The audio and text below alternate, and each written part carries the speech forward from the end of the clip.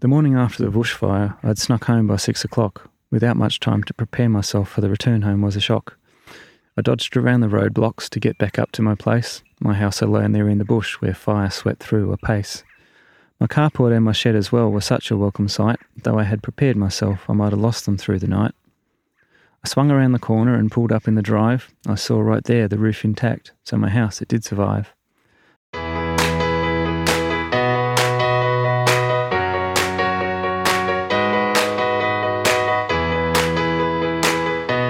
My guest on the podcast today is Peter Gill. Peter lives on the Granite Belt in the Southern Downs region, where he's surrounded by bushland that's a habitat to a diverse range of vegetation and wildlife, including many birds, which you might hear as you listen to this episode.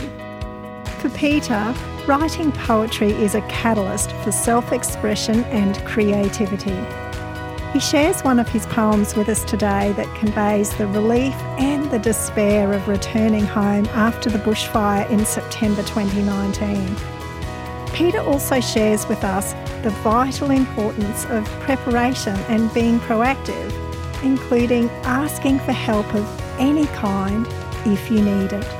Peter, can you tell us, what's your connection with the Southern Downs? Well, I've been here about 11 years, just over, and to be honest, I picked Stanthorpe off the map because I wanted to be near family in Brisbane and Ballina, but I wanted to be in a nice natural environment that had its own couple of industries, be it tourism and agriculture, so that I figured that there was going to be a healthy economy and a healthy community, and also wanted to be able to buy property with a significant amount of land, my idea of big land, so that I could care for that and be part of it, but still be near a community that had the basics to get by, shopping, the usual things. If you need to go to the Big Smoke, you do so, but otherwise you can avoid it. So I just thought that Stanthorpe looked like an attractive town, be it Quart Pot Creek and the national parks around it. The agricultural industry and the tourism industry being a significant part of how Stanthorpe can exist. And I was looking forward to becoming part of that and have done so. And a few years ago, 2019 and 2020, we had a number of fires come through the region, and late last year, so late 2021, we had a community photography exhibition called Hope and Growth, and that was an opportunity for people in the community to submit artwork, particularly photos, and you submitted some poetry to that. And that was a great time to reflect on those bushfires and the recovery journey that the community had been on. Peter, would you like to share one of your poems with us? Sure, I'd be more than happy to do that. I did write 7 or 8 poems, most of them focused on the bushfire. Some of it was focused on thanking particular aspects of either the firefighting process or the recovery process, being the Community Recovery Hub. And I wrote a couple about a more personal note of living in the forest, coming home to a house in the forest after the fire had been through and things like that. So, yeah, there was a bit of variety that I expressed in that, and they were usually tapped out onto my phone at some ridiculous hour in the morning when I couldn't sleep properly because it was a bit on the stressful side, as you can imagine. So, yeah, I wrote a few, but I think we're going down the avenue of a personal aspect one that's written partly as an emotional returning home, but also includes a bit of an educational aspect about how to manage your own bush setting if you live amongst the bush or you have some native bushland nearby. It's got a little bit of educational stuff about how to interact with your environment so that you can live in harmony with it rather than being scared of it, and how to prepare yourself for bushfire, basically. It touches on a couple of different levels, but we're going for the returning home one, just simply called Returning Home, and here it is. The morning after the bushfire, I'd snuck home by 6 o'clock. Without much time to prepare myself for the return home was a shock. I dodged around the roadblocks to get back up to my place, my house alone there in the bush where fire swept through apace. My carport and my shed as well were such a welcome sight. Though I had prepared myself, I might have lost them through the night. I swung around the corner and pulled up in the drive. I saw right there the roof intact, so my house, it did survive. Though as I looked around me, with smoke still in the air, the brief sense of relief had passed and turned into despair. Most of my sheds and caravans and several water tanks, the fire on its ruthless charge had ploughed on through their ranks. My firebreak had done its job almost right across the hill, and yet it crept around the sides and burnt most things down still. Where I'd done cool fuel burns, the forest fared really well. Where the high fuel loads were, the fire turned it all to blackened hell. So the lesson here is not to rest until your fire prep is done and your bushfire plan is personalised, not just some generic one. You've got to make really sure that you've thought of everything, for now we know a bushfire plan is not something you can wing. You've got to keep on top of the grass and trim it nice and short. If you let some parts get out of hand, you'll be on that insurance report. So call the local fireys in for a fuel reduction burn. Slip the brigade $200. Could save your place. You'll learn. For fire generally knows no bounds, charging like an angry steer, so it really came as no surprise that it had done some damage here. The drought we're in has set the stage for a scary fire season. For a week ago, it was winter here. Methinks climate change the reason. It's all part of preventing loss and reducing risk of pain, for once you've been through one bushfire, its memory will remain. That's returning home. There are a lot of pointers in there about preparing, really practical pointers about preparing for bushfire season, and that emotional element as well. Certainly a very stressful event, being part of a bushfire. It certainly was. And that recovery journey, I think it really starts even before the bushfire, doesn't it, with your preparation. And then there's that stressful event, and then there's the immediate clean-up, the immediate things that need to be done that are often very practical things. And then as time goes on, there continues to be recovery. I'm thinking that Hope and Growth exhibition in the community, that came about around about 2 years after the fire. So reflecting on those 2 years, there's been, a lot of other actions that have taken place that have been part of your recovery journey, and for the community as a whole, there's been a lot going on too. Absolutely. The agricultural community, not every year, but, frequently goes through stressful times, whether it be hail damage, flood damage, fire damage, various economic issues.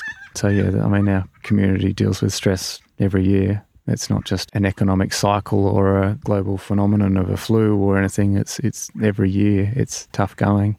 And I think part of the strength of the community is that there's support out there, and it's part of the acknowledgement that if you need support and it exists, then you feel confident enough or brave enough, or it's not stigmatized as like, I'm being a bit of a wimp here, I need some help. It's like, no, it's not about that. It's about understanding that other people are going through similar things. They might have been there before, they might be going through it at the same time as you, and if you can interact with people in your community, then you've got support, and you might get some good ideas from someone about how to deal with something, or you might simply have someone who's willing to listen to you tell them how hard it is. Opening up to someone can be the first step for you to have an emotional recovery, or to deal with a problem, or to fix something, or, whether it's sharing two people talking about, yes, we're both having the same problem, isn't it terrible? Or,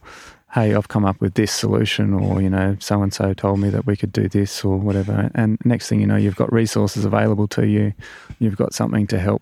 The concept of mental health, we're starting to try and get it out there in the public domain, rather than it's like, did you hear about this? I don't really want to talk about it. Well, now you can actually talk about something with confidence and say, look, I'm going to go out and I'm going to talk to someone, and I'm going to get, whether it's counselling, or I'm going to find a resource to help, whether it be something as simple as practical skills or recovery, or, mental health improvements, whether it be socialising more, whether it be getting help with fixing the farm, coping with the loss of a crop, that sort of thing.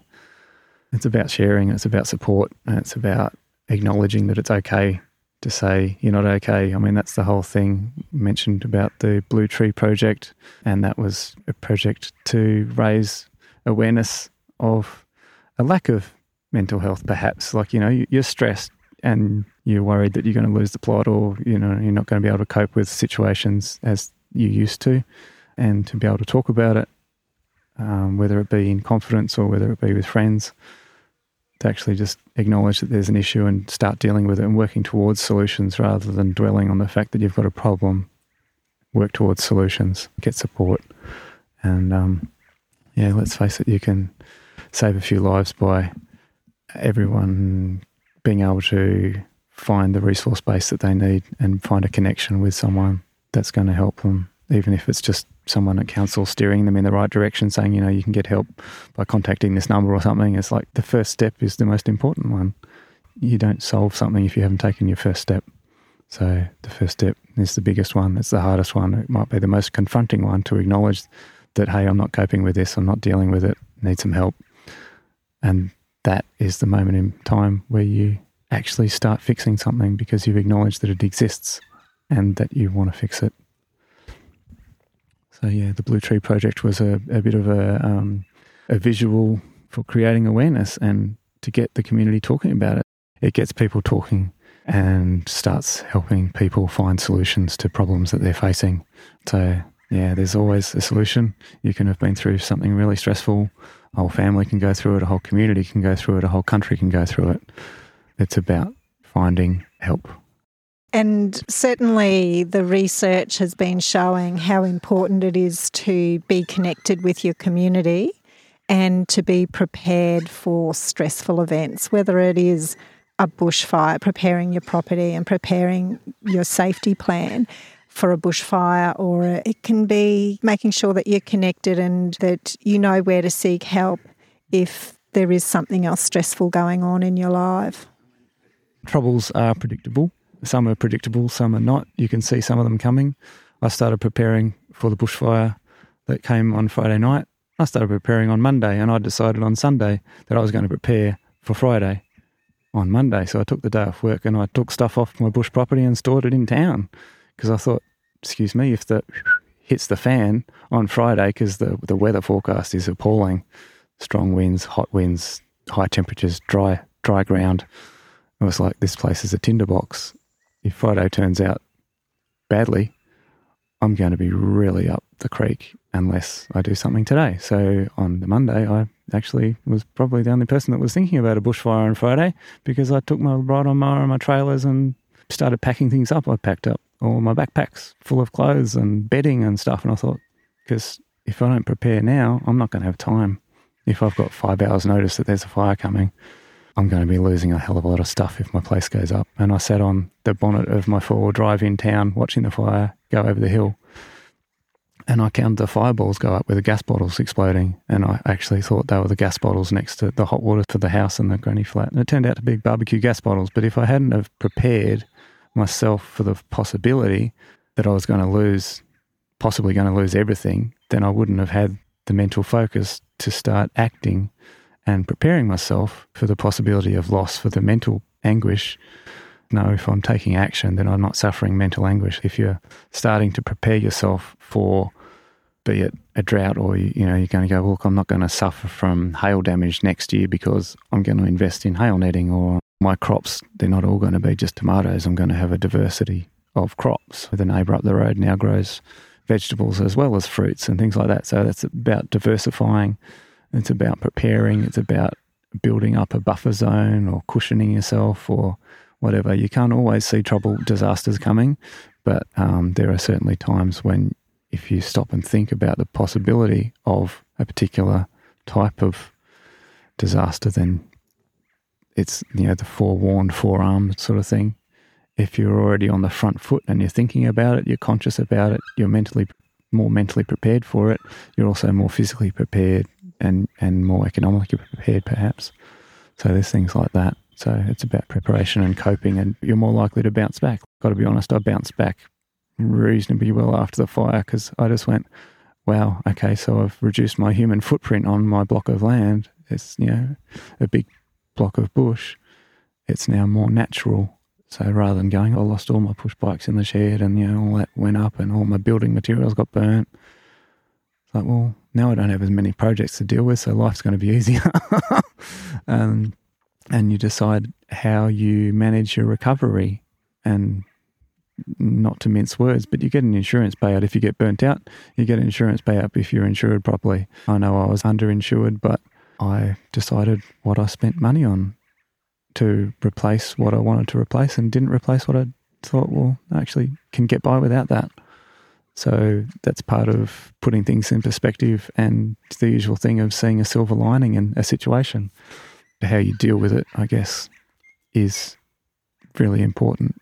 Rather than me sitting and moping, like, sure, I was in shock for days and weeks for sifting through stuff and looking at, everything that got charred, going, oh, there's, one of my best resource books. Here's the front cover, the little bit of ash that you can just read if you look at it on the right angle. How do you deal with that? It's hard. Sounds like it was almost in a surprising way an opportunity to reevaluate your priorities, how you spend your time and your energy and finances. Yeah. I mean, there's the full range of aspects in your life, whether it be health, financial, recreational, employment, and it's not necessarily a fresh start as such, but it's certainly part of it was a clean slate and going, okay, so I'm going to rethink how I do things to reduce the possible exposure to risk in the future, or to feel okay about loss. To be able to deal with loss, you've got to feel okay about it. You've got to accept it. You've got to understand it. You've got to talk about it. So then you can cope with it and move on. Not moving on forgetting, but moving on knowing that you've managed to survive something or recover from something, and perhaps, reduce the chance of loss in the future, or be a bit smarter than you were last time round. Like, we've got to come up with a way of minimising our exposure to damage or loss. And that can be done as a long-term preparation basis, whether it be every year you prepare yourself for bushfire season, or you prepare yourself for storm season, or that sort of thing, or economic downturn, whether you're multi-skilled or whether you can only do one thing. I'm always busy. That's because I do 3 different things in my employment, for self-employed. I do trees, I do grass, and I do shrubs, and I can do handyman stuff or whatever. That's just a simplistic thing, but diversifying your interests means that you're going to roll with the punches and be able to get through things more. Like the next door neighbour doesn't just grow fruit anymore, he does the veggies and that sort of stuff. So you've got different markets that you can sell your products on, different times of year when you can sell it, so you've got a more consistent income or something like that. So it's basically about understanding your own situation, preparing yourself for change, being able to accept a change, deal with it, and when things get out of hand, knowing how to step up and change tack or readdress things, reassess it, and maybe go off on a different tangent. As long as you're prepared mentally, then you've got a lot more chance of being able to cope with it. And if something takes you by surprise that you weren't prepared for and you've never thought about, then you're more likely to be knocked off your feet and take months to get back on your feet. And that's a hard slog. I've seen it happen to people. I might have been part of it myself at times. But strengthening yourself for the possible things, the foreseeable things and the unforeseeable things, I guess it comes down to strength of spirit and your preparedness and your foresight to have a bit of an idea about what things in life can affect you and what things you can bounce back from and what things you're going to need help with and who you can contact to get help. So circling back to community projects and community events like the Hope and Growth exhibition, and we know that when people are connected with events, with projects, with people, with the land in their community, that they have a greater opportunity to bounce back. It sounds like you're saying it really helps to have people in your life that you can talk to, that you can be open with about how things are going. You've got practical help there as well. You can help other people, but they can also step in and give you a hand if you might need that from time to time. Absolutely. And raising awareness and sharing information, that's something else that you brought up as being really important in those connections that we have in the community. Yeah, being comfortable with acknowledging that something's not right in your life and thinking about which friend or family member or community member or which official person, whether they be behind a desk or on the other end of a phone, trying to think about who's most likely or most relevant or who could understand, who can assimilate and understand with what you're going through and who can help you, even if it means asking someone else, who do you reckon I should call or where should I go? Should I try the council or should I ring up the state ombudsman or go and talk to a neighbour that went through such and such 10 years ago? Talk to them about it, how they coped with something. But yeah, it's about taking the first steps to recovery, not expecting recovery to come to you necessarily, but to actually go, hey, I want to fix this. How can I do it? Some really great pointers in there. Thank you, Peter, and thanks for sharing your poetry with us as well. You're very welcome. There's a few on the wall in the Hope and Growth exhibition. You can pop into Jamworks or you can go into the High Street or out to Wild Grounds Cafe out east of Warwick, and then there's Vincenzo's. There's a few places around where you can see some bushfire photos and some of my poetry's on the wall there. I don't consider myself to be a poet per se, but you need a catalyst or a stimulus, something to provoke the need to express something, and I just chose poetry to do it. Some people would draw a painting, some people would write a story, some people would go and plant a forest. I just use poetry, but now and then, I could go months, a couple of years, whatever, without writing anything. But then something dramatic happens like that, and next thing you know, you pop out 8 poems in the space of 3 or 4 days. Let it be said that the growth season that we're in with all of this beautiful lush growth will eventually lead to dry grass, dry leaves, and possibly water shortage. It's just the usual cycle. So don't think that we've had one bushfire, it's reduced the fuel load, it's building up again. So be prepared. Be prepared, think about it, work out what you need to do to minimise the damage, be prepared. Thanks for listening to the Speak Out Loud Stories of Strength podcast with me, Catherine Walton. I hope this episode inspires you to get involved and to get connected with your community. You can find the transcript and any links mentioned in this episode in the show notes. And please share the podcast with your friends. We acknowledge and pay respect to the past, present and future traditional custodians and elders of this nation, and the continuation of cultural, spiritual and educational practices of Aboriginal and Torres Strait Islander peoples.